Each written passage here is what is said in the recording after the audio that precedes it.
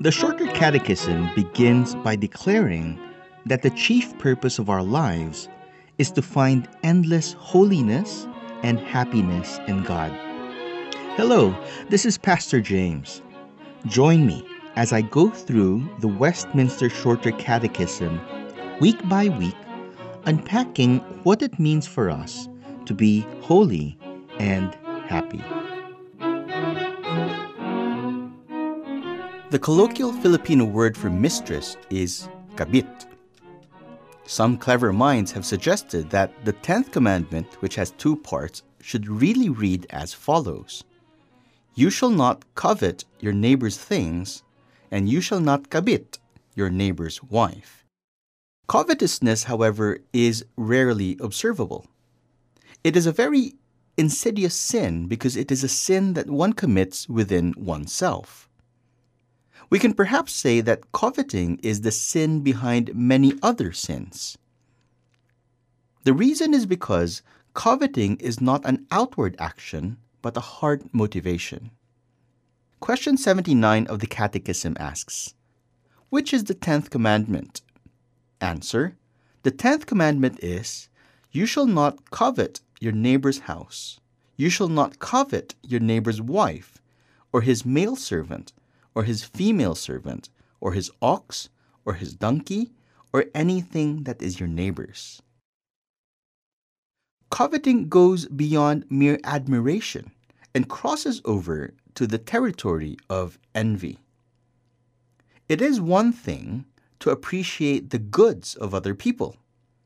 It is quite another thing to secretly desire that those goods belong to us and not to their rightful owners. This is envy, which is coveting. In Colossians chapter 3, verse 5, Paul equated covetousness with idolatry. He writes, Put to death, therefore, what is earthly in you: sexual immorality, impurity, passion, evil desire, and covetousness, which is idolatry. Covetousness is idolatry because it is an unhealthy desire that views the coveted object as a must-have no matter what.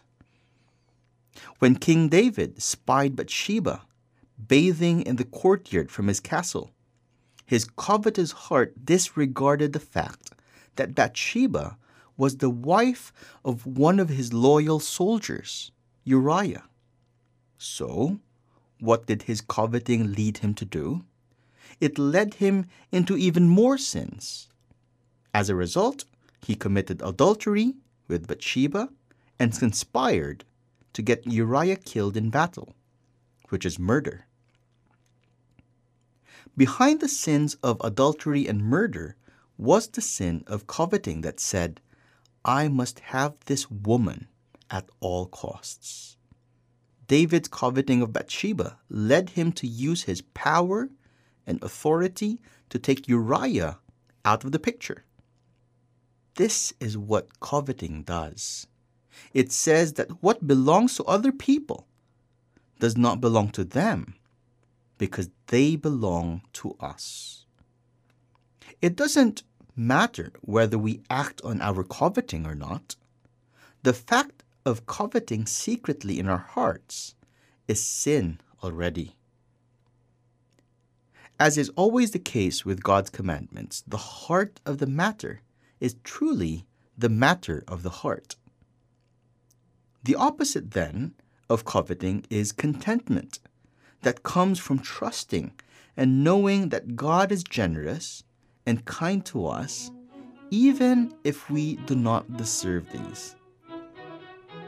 The remedy to covetousness is to remember and believe the truth of God's loving generosity towards us in the gospel.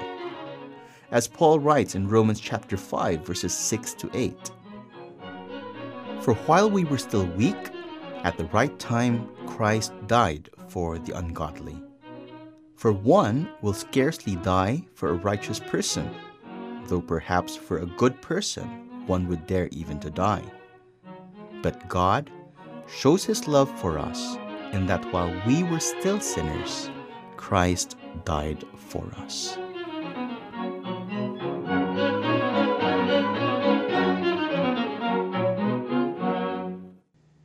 This program was brought to you by Pilgrim Community Church, a confessional Presbyterian church that meets in Cubao, Quezon City.